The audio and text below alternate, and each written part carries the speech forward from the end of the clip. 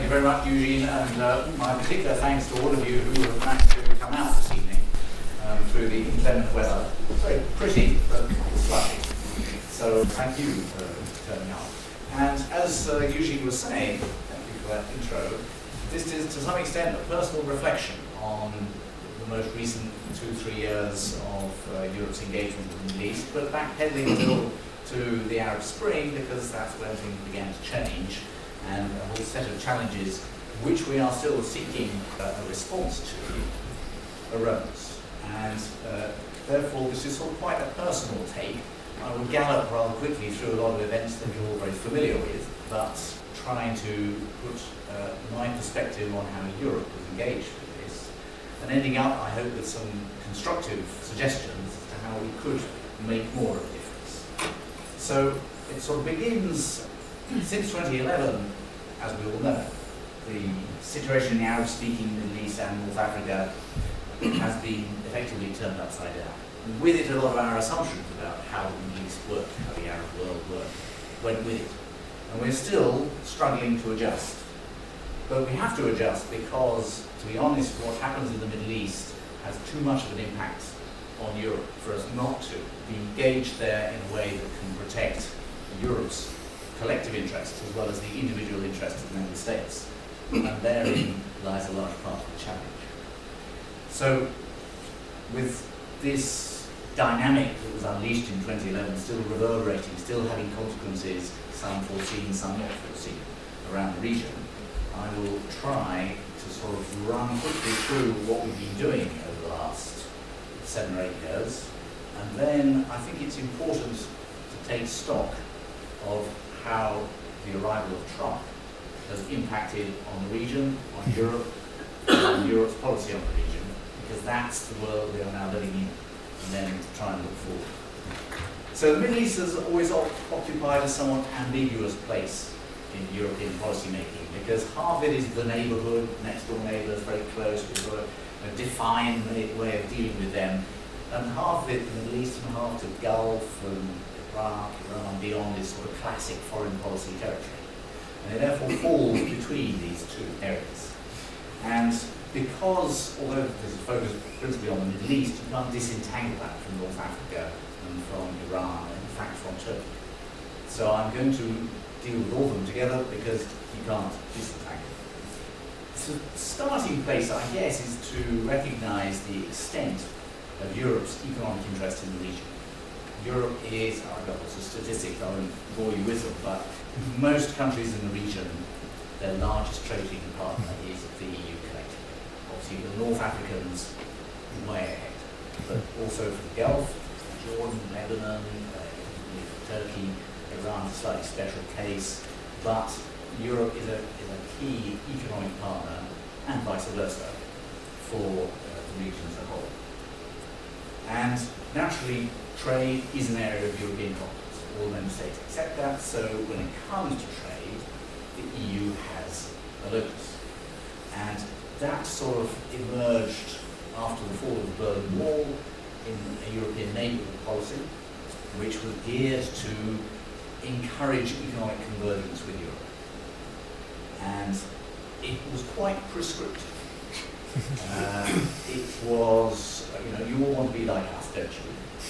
And you guys to the south, you really want to be like the guy to the east. Of course, we won't let you join, but you should be as closely integrated, as liberalised as you can be. And that didn't work very well. So we revised the neighbourhood policy actually in 2015, because lots of the countries of the region said, well, this doesn't suit us. However, that's to skip ahead, and we can come back to that a bit later. But the point was, this was the framework within which the European Union collectively tended to see its relations, certainly with what we call the southern neighbourhood, whole of North Africa, Jordan, Lebanon. Gulf, we'll come on to that, very different. But there was a challenge because while the European Union was doing this framework stuff, member states were competing ferociously for national advantage. Given that this trade was large, they wanted as large a slice of it as possible. And therefore, they were very keen to retain the initiative on actual trade and business and investment in the region. And we saw that particularly around 2008. Everybody was scrambling for Gulf money. All the member states rushed off to try and get something to rescue their banks. And what this means is that the European Union, for its interaction with a lot of these countries, was left really with one carrot and two sticks as leverage for policy on the region. The carrot was obviously the kind of association agreements, the trade offer we can make, the financial support to go with it. The sticks were political statements and sanctions. So really rather either ineffective or blunt instruments. And for the rest, basically member states thought Middle Eastern policy is too important to be left to the European Union institutions. I worked before in Africa, that was completely different. A few member states had an interest in Africa, we worked with them, and the rest would just go along happily. Delighted to leave it to the European Union. Not in the Middle East. It was a completely different kettle of fish. And they all had their own particular historical connections, Britain in the Gulf, France with Lebanon and Morocco, Italy with Libya, and everybody was selling arms to the Saudis, everybody was trying to sell arms to the Egyptians. And, these were far more important things than the European collective policy, it seemed. And then came the Arab Spring. And this took the EU as much as local rulers, and we were saying before, external commentators, as much by surprise as anybody else, and they scrambled to react. For many, it seemed like 1989 all over again, but in the south, not the east. The people were speaking, aging autocrats and sclerotic institutions we swept away the delicate buds of democracy, needed to be nurtured. And Cathy Ashton, just recently appointed the High Representative with her own little instrument called the European External Action Service, rushed with the Commission to produce a formula, and they published a Partnership for Democracy and Shared Prosperity in the Southern Mediterranean in March 2011. And then as the disorder and rebellion spread, they published another one in May called A New Response to a Changing Neighbourhood. And all this was, we will offer you a bigger, better deal with the European Union based on 3 M's, money, mobility and markets, which is great. This is going to encourage them to be good Democrats. And we'll encourage governance reform and we'll support civil society and the world will be lovely. But 2 things. Particularly they invented this wonderful thing called the Deep and Comprehensive Free Trade Agreements, DCFTAs. This is what you want. Which was again the old formula writ large. However, it has to be said the joy was not unalloyed. Many member states had rather convenient and certainly lucrative commercial arrangements with the autocratic governments that were so swiftly swept away, and were in some ways in some trepidation. Some of these successive regimes might not be as aligned in their arms purchase policies and trading arrangements that had been very comfortable. In particular, there was trepidation about Egypt, where Muslim Brotherhood government of President Morsi proved more ideologically driven than many had expected.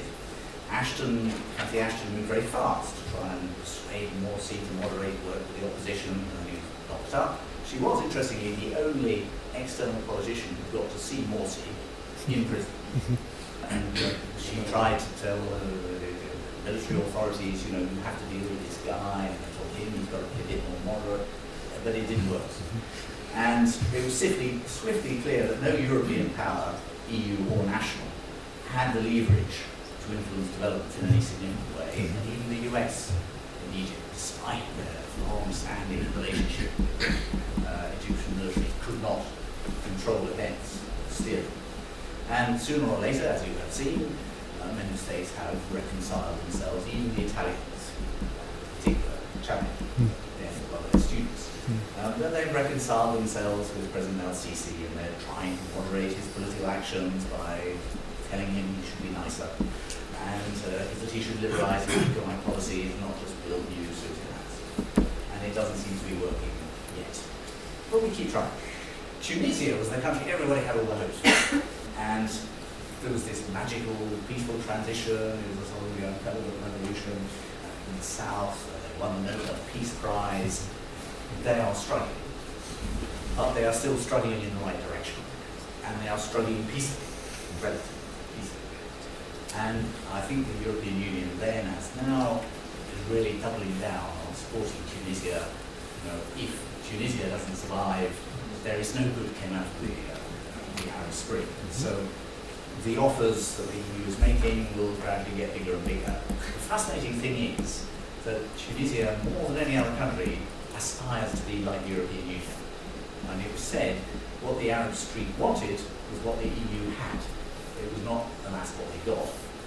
Except in Tunisia, where that is what they want. You go to Tunisia, that's what the young people aspire to. They don't want to join, but that's the kind of freedom they want.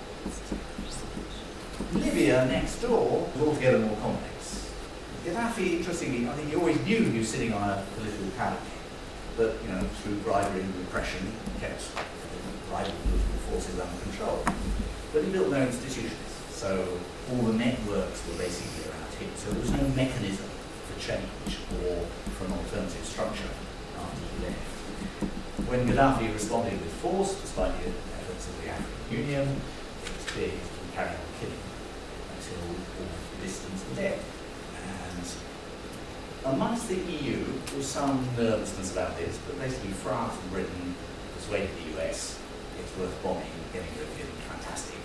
And they all rushed in then to try and consolidate that situation. But European powers were no more equipped to manage a transition in Libya than the Libyans were.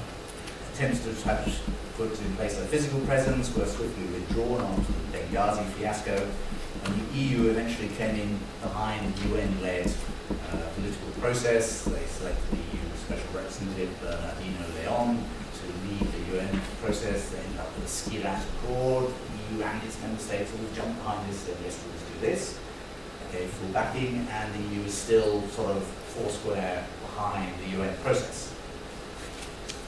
The political realities on the ground are complicated by the continuing fight against the local offshoot of Islamic State, and the other is the jihadists pulled up in Benghazi, and by the fact that some member states have very divergent economic interests. French, Total, very big in eastern Libya, French giving significant support to General Haftar, so the Egyptians, so the Emiratis, the Turks, and Qatar came in behind the Mizratans, who were leading the fight against the Islamic State, so the US gave them some support. The Italians, kept all their friends in Tripoli happy, and they'll come on to the migration issue later. So EU member states were not entirely aligned. They could all agree we supported the UN process, so that was what the EU collective policy was, but a lot of other things were going on at the same time, some of which we were aware of, some of which we weren't. And a tug of war for control over the oil facilities and the central bank were really where the power relations told. And the governor of the central bank decided the prudent policy for him was just to keep paying everyone. So he kept paying everyone. And that has also prevented any leverage to try and create a more stable political structure. And until that happens, until there is someone who can control the money, the existing situation, I guess, will carry on. But at the moment, the EU is stuck. The member states, I think, have realised that supporting all these different factions hasn't helped in the long run. And if you like, there's a convergence now towards everybody sticking behind you, that the French had confidence on them, the Italians had umpteen confidence in Rome. None of it got. The situation in Syria was obviously the most difficult, not least because of the multiplicity of different conflicts taking place in the same space. And that has proven the greatest challenge to European policymaking in the region over the last few years. The transformation of the protest movement in 2012 to 13 full-scale rebellion in the face of President Assad's repression posed the allied countries, if you like, with a dilemma. The EU, US, Turkey, the Gulf Arab countries, all eager to get rid of Assad, for obvious but rather different reasons. But as often happens in a revolutionary situation, the moderate liberal Democrats are the people who get squashed into the ground. They are not effective at prosecuting a guerrilla war, at least not nearly as effective as ideologically motivated rebels. So they tend to get squeezed out. And then you had both Turkey and Qatar actively supporting Islamic forces into the Muslim Brotherhood. The Turks would say to us, oh, we never realised they were quite so extreme as that. And Europe and the US found themselves with a dilemma of whether to ultimately tolerate a dictator, support an Islamic-based resistance, or intervene directly themselves. Certainly amongst the EU member states, there was no appetite for any of these three options collectively. William Hague started off saying, yeah, we used to be active and support the opposition, send arms and the rest. It was very controversial. He was on his own and it never worked anyway. And then with characteristic carelessness, David Cameron lost the vote. I'll come on to this. There were two turning points in the war. Obama's decision not to enforce his red line in August 2013, following, as I say, David Cameron's characteristic careless failure to secure backing for airstrikes from the British Parliament. And the second turning point was Russia's decision to send air support to Assad in September 2015, when the regime was teetering on the brink of collapse. In 2016, following this intervention, it was clear the West were not going to be military. Russians did. 2016, we had this succession of meetings with the ISSG, the International Syria Support Group. John Kerry, Lavrov, we all used to turn up in Vienna, in New York, in Paris, and wherever there was to be, to try to contain the situation without actually intervening, where Russia was increasingly holding the hand in alliance with Iran.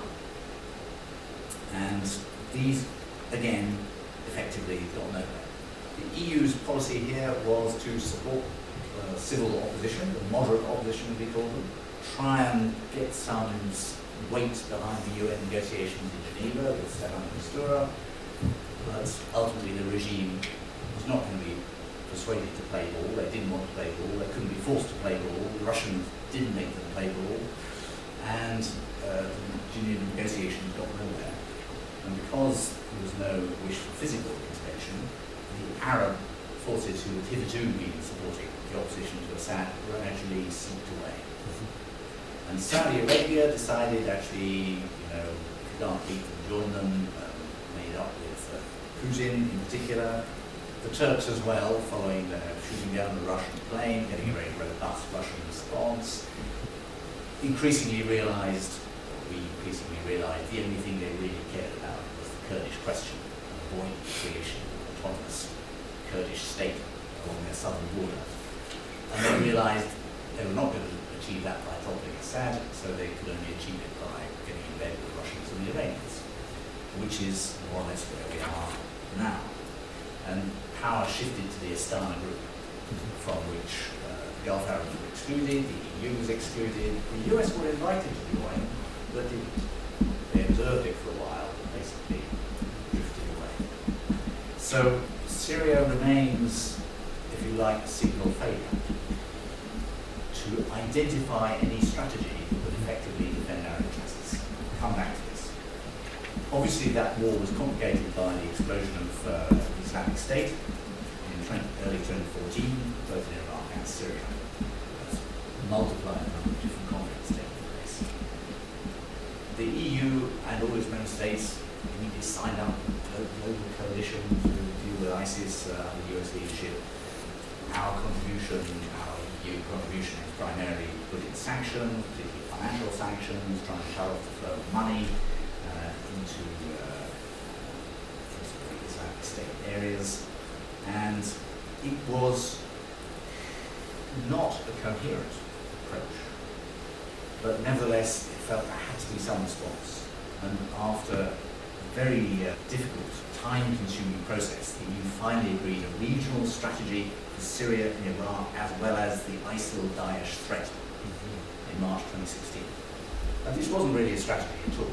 It was a couple of objectives and a list of things to do, because they couldn't really agree what is our strategic response here, how do we. But as I say, what they delivered were effectively sanctions. The second delivery was humanitarian aid. This is the other thing the EU can do, humanitarian aid. That brings you to the migration challenge, which I will come back to in a second. But related to this were the approach towards Iran, which has basically had no relation with the EU at all. And none of the member states wanted the EU to have relations accept humanitarian money.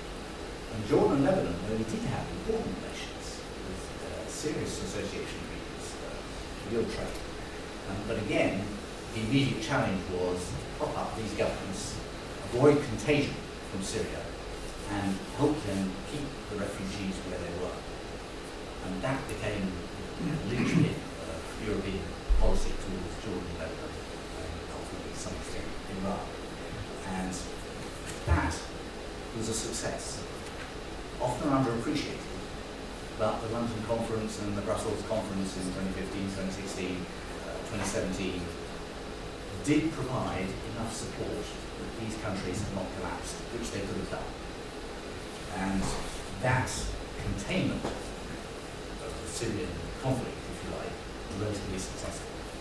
Of course, 2015 was a turning point for European policy towards the region as a whole because of this migrant crisis. A million people came across the Mediterranean, most through the Aegean, through Greece. They just kept on going, people kept shoveling them through until they ended up in Germany or Scandinavia. And at the same time, the numbers coming across the Mediterranean from Libya increased to about 200,000 coming into Italy that way.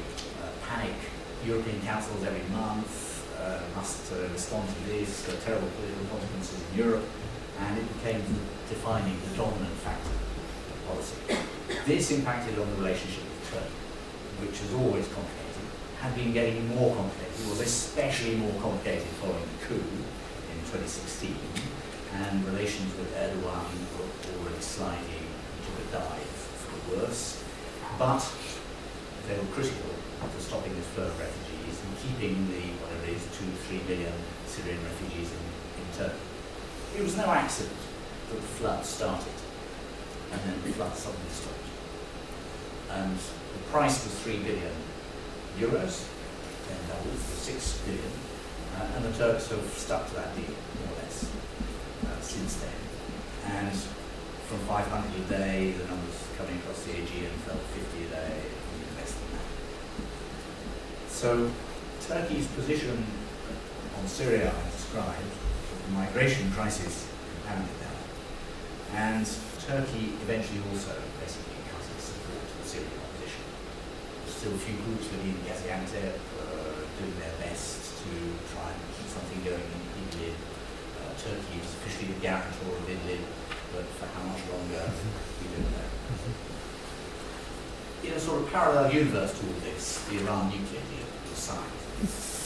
And that was, a strategic decision by the Obama administration that you could try and get the Iranians to not make the Middle East a nuclear area through carrots as well as sticks. The sanctions worked, negotiations succeeded, the EU had a central role, partly because of the P3, P5 plus Germany and the EU, and Iran on the other side. The EU's role was important because the Iranians accepted the EU as an interlocutor. They would not speak directly to the Americans, P5 couldn't. So actually the EU was the interface. Cathy Ashton and then Federica Mogherini played an absolutely central role in getting that deal to conclusion. The Joint Comprehensive Plan of Action, signed 2015, and the JCPOA became and remains the linchpin of European policy towards the Middle East. It is that this is a better way of containing Iranian ambitions. Sadly, it was clear what it did not do was reduce Iran's ambitions for physical control on the ground in the region. The Iranian strategy of forward defense against the hostile threat as they see it from Israel and Saudi Arabia was championed by the Iranian Revolutionary Guard Corps, and particularly President Soleimani, and that involved the mobilization of Shia militias in Iraq, in Lebanon, and to some extent in Syria, following Alawites, Saudis. But Hezbollah is the sort of classic locus of this, but also supporting the Houthi rebels, and yet I don't think it's ideological. This was purely just an opportunity that arose that they couldn't resist to weaken Saudi from the south. But the result was that Saudi Arabia became increasingly scared Iran was becoming more successful, and it appeared that Iranian influence was reaching further west than at any time since Darius the Great. And this compounded what we were already seeing is the split between moderate Sunni and radical jihadist Sunni. So you then had a Shia-Sunni split, and I have to say the Iranians were extremely successful at building a coalition with Arabs, Shia Arabs, which I fear the reaction of certainly the Gulf monarchies has merely exacerbated this. And they have successfully cut across the traditional ethnic divide by building for themselves an Arab constituency of Shia. And that complicates the situation in the Middle East. The EU, as ever, preached human rights and reconciliation to everybody. Local regimes tend not to be listening, except in Iraq. I'll come back to Iraq.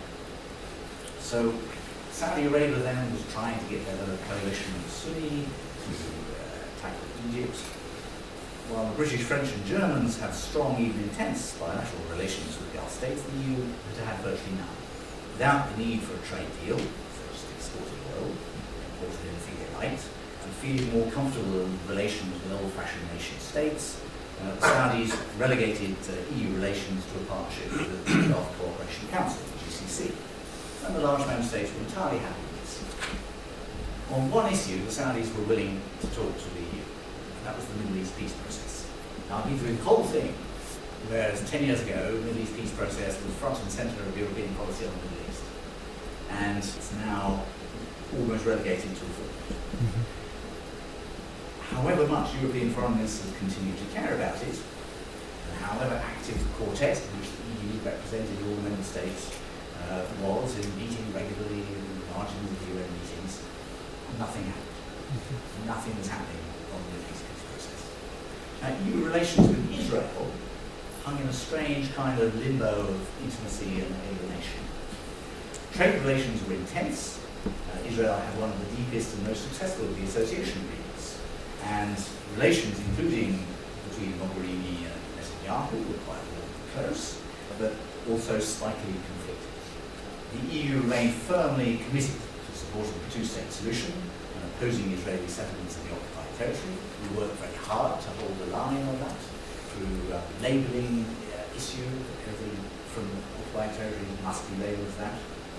But Netanyahu's political genius in stalling the two-state solution, allowing settlements to continue creeping progress, aided unintentionally by the politically divided Palestinians, extremely effective, led to continuing tension between the EU and Israel, but without the EU having the means to change Israeli policy. On the contrary, the Israelis were rather effective at trying to constrain EU policy by lobbying their good friends, the Greeks, the Cypriots, the Hungarians, the Poles, whoever, to try and limit EU's ability to stick to its line on the two-state solution.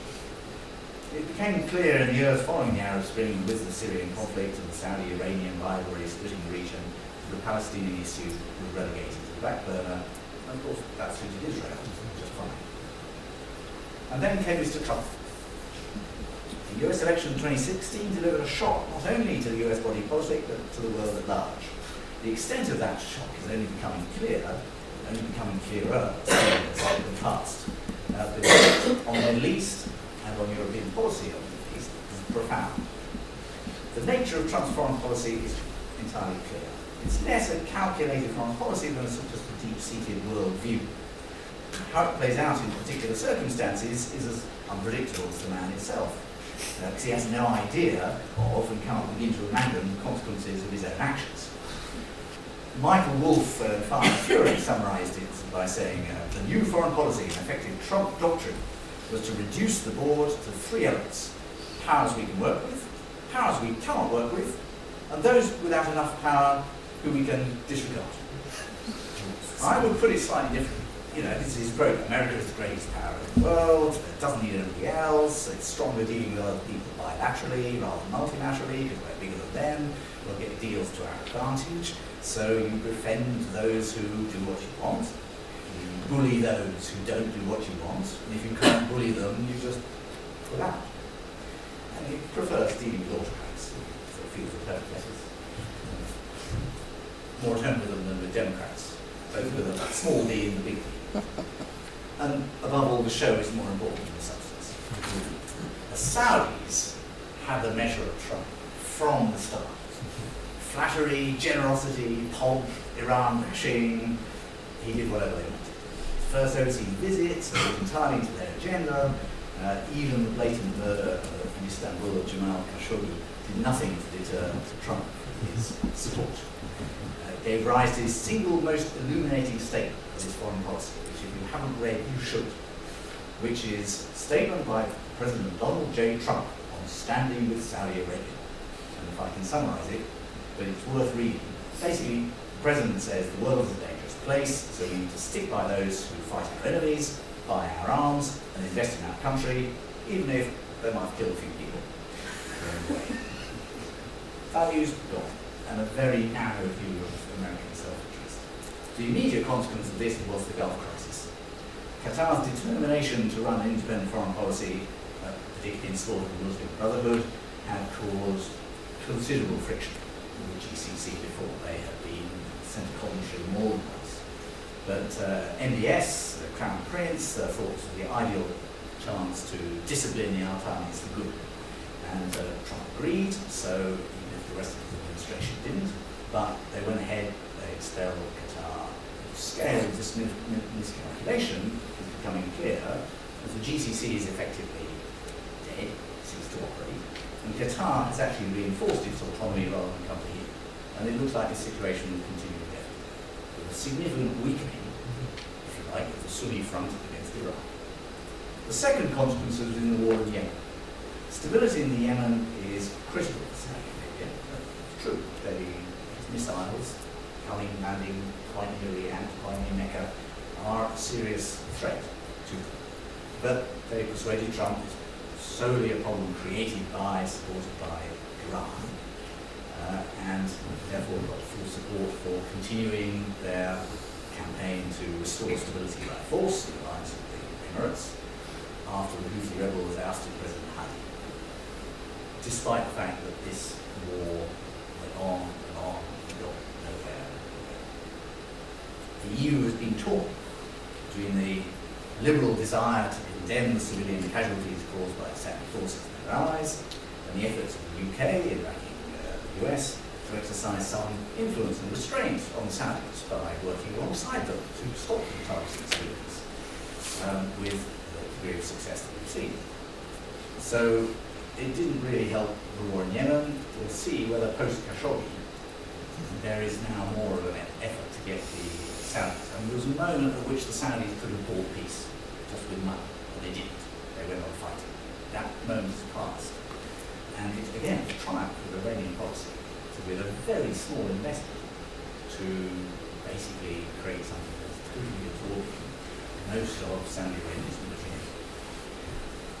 Third consequence of Trump, withdrawal from the JCPOA and the imposition of sanctions against Tehran, reversing this policy of trying to contain Iran with a bear hug and replacing it with the politics of bare knuckle fisticuffs. This was a campaign pledge, couldn't be persuaded by his advisors not to pursue it, and Israel and Saudi Arabia cheering him on. But as on his policy on China, there's no sort of coherent direction to this strategy, isn't there? There's strategy other than conflict until there's a knockout or a submission. Sadly, international relations differ from all in wrestling. The contests are more complex, more multidimensional, less choreographed, and less predictable. And the outcomes may differ radically from the initial assumptions of what the outcome would be. But it leaves this JCPOA leaves the EU hanging in midair. They want to stick to the original plan, but they haven't got the power to do so. Because ultimately, it's true, with US sanctions, no European company will take the risk of going in. And although they're trying to construct ways around it to support the Iranians, it's not working. Fourthly, it goes on. Trump announced his determination to settle the Palestinian-Israeli conflict once and for all by sending in Jared Kushner to cut the deal of the century, while simultaneously making such a deal almost impossible by implementing another campaign promise to move the US embassy to Jerusalem. Contradictions, just unbelievable. But he has no awareness that one action has a direct consequence on the other. And the EU, far from working in tandem with the US to try and keep the two-state solution alive, is sort of left hung out, still saying we support a two-state solution, while Mr. Netanyahu is fighting another election campaign to get himself re-elected on the assumption that he will be able to continue blocking the two-state solution. Lastly, he demonstrated the same level of skill on Syria, declaring both his determination to combat Iranian influence and to withdraw US support from the Kurds, a ally in the region, apparently either under pressure from or bribed to Erdogan, who simultaneously bought some US missiles as well from Russian missiles. You end up buying both. This policy incoherence makes, again, life very difficult for the EU.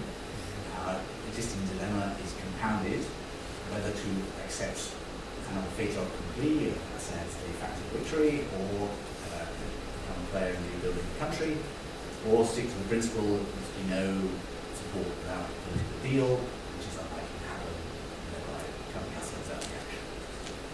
This brings me to, in this truncated world we now live in, what should the EU be doing in the Middle East? So I'll wrap up with a few concluding thoughts. The EU is now widely perceived as at best a big part player in the Middle East and at worst a mere bystander, suffering the fallout but unable to influence the course of events. In 2017, Judy Dempsey of Carnegie Europe asked a range of experts, is Europe powerless in the Middle East? Some agreed, others didn't, but everybody concluded that it was even failing to deploy effectively the economic power it did have. The European institutions do have a coherent global strategy. It's called the EU's Global Strategy. And it was published in June 2016 by Federica Mogherini just after the Brexit vote to show that we still have, the EU still has a view coherent. Interestingly, it recognised that the EU had values, economic influence, and said, but that won't be enough. We need to be able to protect ourselves. There needs to be a security dimension to this. We have to build in cooperation with NATO. This was before Trump's victory. But without a security dimension, European foreign policy will not succeed. And this was true. Now, the Middle East, along with the Balkans and Eastern Europe, is the proving ground for this.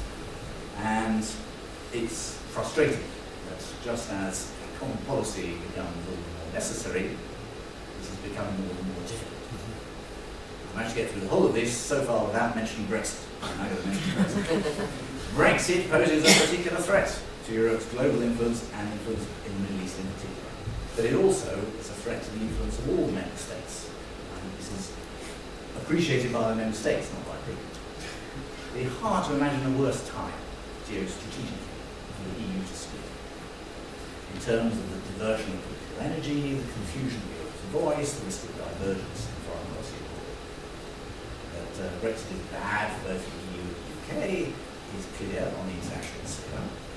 In an uncertain world where the international rule of law is being replaced by the law of the jungle, the big beasts in this jungle will eat the small ones for lunch, unless the latter band together in self-defense. You can think of the EU as a little bunch of furry animals.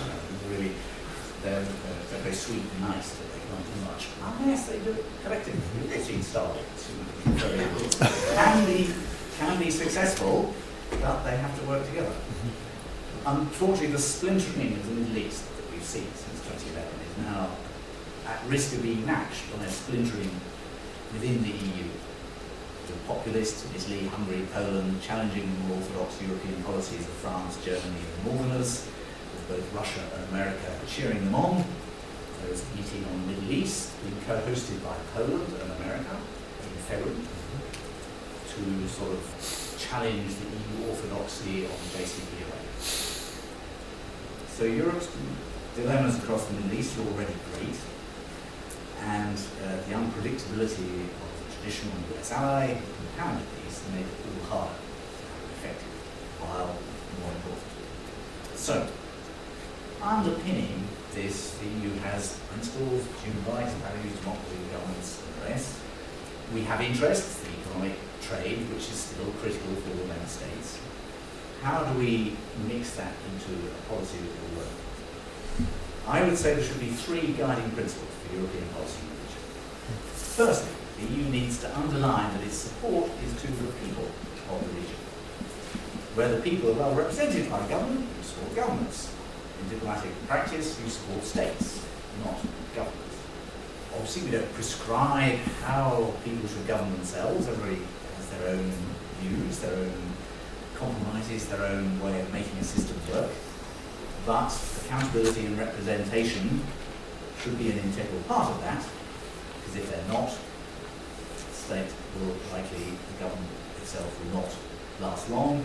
And there are the basic freedoms in the UN Charter that reflected in most of the written constitutions in these countries that we should continue supporting. But it's the people. Secondly, the EU remains committed to the stability and prosperity of the region, to enable its people to enjoy security and employment. Therefore, we should continue to pledge our fight against terrorism, encourage support peace processes where they exist. Sometimes, even after many years, they will be necessary, and continue to seek economic agreements that support economic growth for both parties, so that there will be more jobs in our neighbouring countries. Thirdly, the EU needs to support a balance between the states of the region, between the neighbours. Efforts to achieve hegemony will bring only instability and conflict. Now that there is no longer a single guarantor for stability in the region, for a while the US effectively did play that, the countries of that region will have to find a balance. And if they don't, the instability, conflict will be compounded. The EU has to support that process and encourage it more than support. How will we apply these in the particular cases? As I said, with Iran, the EU is a prisoner of US policy to some extent. But we have to keep the process alive because, firstly, it is a forum still where we can discuss core issues of the Middle East with Iran, with Russia, with China at the table. As a grouping, it has value, even if the objective of that grouping is not effective for that long. Very hard to predict what the political process will deliver in Iran. So again, it's a process you have to keep alive, because it may come back into its own. Or indeed what the political process in the US will deliver, I'm equally concerned. So it's on life support, but it needs to be kept on life support, don't pull the plug. On the other side of the regional divide, Saudi Arabia, as I said, did itself great harm through the Khashoggi affair, but few European countries, nation states, can afford financially or politically to put themselves on a high moral horse. So, instinctively, on principle, the EU would be much closer to the Turkish position on Khashoggi, condemning the action, demanding punishment of all those responsible. But, Turkey's self-interest in this quarrel is equally obvious, and we can't afford to take sides. So, the EU have to keep out. But we can do that while sustaining the pressure to try and resolve the Yemen crisis, which is reverberating throughout Europe. And unless European countries do take a strong stand on this, at a time when Saudi Arabia is susceptible to pressure on that issue, there will be even less chance of trying to resolve it. Even so, I'm not very optimistic, but we have to try. Syria, though, remains the crucible of Middle East policy. Because of Russia and Iran, Assad has effectively won. That is not going to change. US policy is all over the place, and without assets on the ground, EU influence remains small. But its position on Syria remains important. We'll all be watching the next Syria conference in March to see where the position is. There will ostensibly be humanitarian fundraising. There will be pressure on the EU to become more involved in the substantive reconstruction of Syria, both to recognise the Assad regime as a fait accompli and to encourage the refugees to go back, not to go on. But to do that would be a mistake. As long as Assad remains, the number of refugees willing to go back is going to be minimal and likely. And this has always underpinned, understanding of that point, underpinned the EU's insistence on a political transition as an essential precursor. Reconstruction. No reconstruction without transition. That has got to stay the line. Russia and Iran must bear the cost. The higher that cost for them, the better. So, of course, they will try and milk what they can out of Syria, but there's not a lot to do. We'll see how long they are willing to bear the cost. The Kurdish position is crucial, and the fact that Trump actually withdraws, he had no idea that this basically, even those relatively small number of US troops, it gave them a position here, and it put the Kurds in a position of bargaining power within the Syrian situation, as well as in relation to fighting the Islamic State. But they will now be looking to make their peace with Assad. They certainly can't make it with the Turks. So it's the terms of that deal that is now a critical factor in Syria. I assume the Russians are brokering this, because the US are. And we'll have to see what kind of deal it is. But ultimately, if there is a deal, that will further reinforce Assad. So I think the EU should take a three-pronged approach. We should, as far as we can, urge the US to remain engaged. Clearly there are elements within the administration who are desperate to do that. Trump has rowed back a little bit, because as soon as the US do that, because it changes the dynamic of the ground. Secondly, we have to continue the policy of supporting Jordan and Lebanon and in fact Turkey in terms of enabling them to keep the refugees there. The stress on these countries is growing, well, particularly Jordan and Lebanon, less so in Turkey. They're the one quite likes the refugees, they all like the one who will vote for it. And if they become Turkish citizens under the new visa-free travel, they can all travel to Europe anyway. So he's probably wanting to give more citizenship. But, we need, particularly Jordan and Lebanon, they are still in a critical state, and money has to keep pouring in. This is the only way Jordan's ever survived. This is what hot air pumping money in stays afloat. Finally, we should reiterate that an eventual solution in Syria must include security guarantees for those who wish to return, and obviously participation in the government is the best guarantee of that. We may be a long way away, but that has to be part of our policy. So, and this here is where that question of balance that I was mentioning earlier has to come in.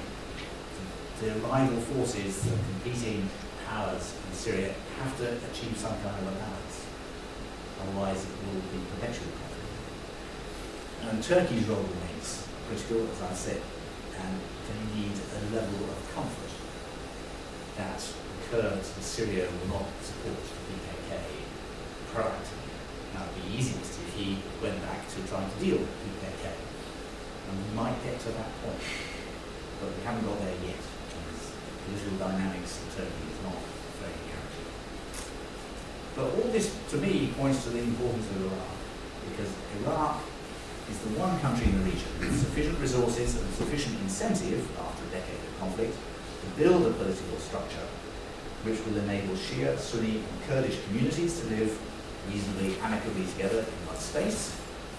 And the revival of the Iraqi economy will have major regional knock-on benefits, particularly for Jordan, who used to export massively to Iraq.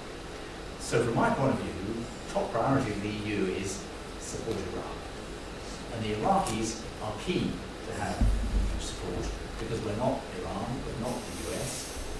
Nobody can object to EU support. And for the member states, it's much easier to support through the EU than France and Britain, who would basically be too closely aligned with the US in terms of being neutral. So there is a real opportunity there that would pay huge dividends. And finally, on the migration issue, because that remains top of the box, the Maghreb need, again, all the support it can get to re-establish stability in Libya and promote economic growth in the other four countries. And they need it, and they know they need it, and the EU can help them achieve that. We now have these more flexible association agreements, partnership agreements, so they are true, the Algerians are happier, but they need support to get their economies moving and satisfy the young people in the street. Libya won't stabilise swiftly. Again, it's a a question of containing the conflict, and as I mentioned earlier, finding a way to get the money into a form that incentivizes people to participate into a structure and not just maintain their own autonomy, which is where we are at the moment. And the UN process, again, will be the ultimate way by which we hope to achieve that. So, I conclude. Policy prescriptions are easy, implementation is not. I don't have any magic solutions. But the EU does need to define its approach clearly and consistent. And the Member States and the UK, after its decade, need to act collectively in the region. Because without it, they will end up suffering. So, I'm optimistic. Thank you.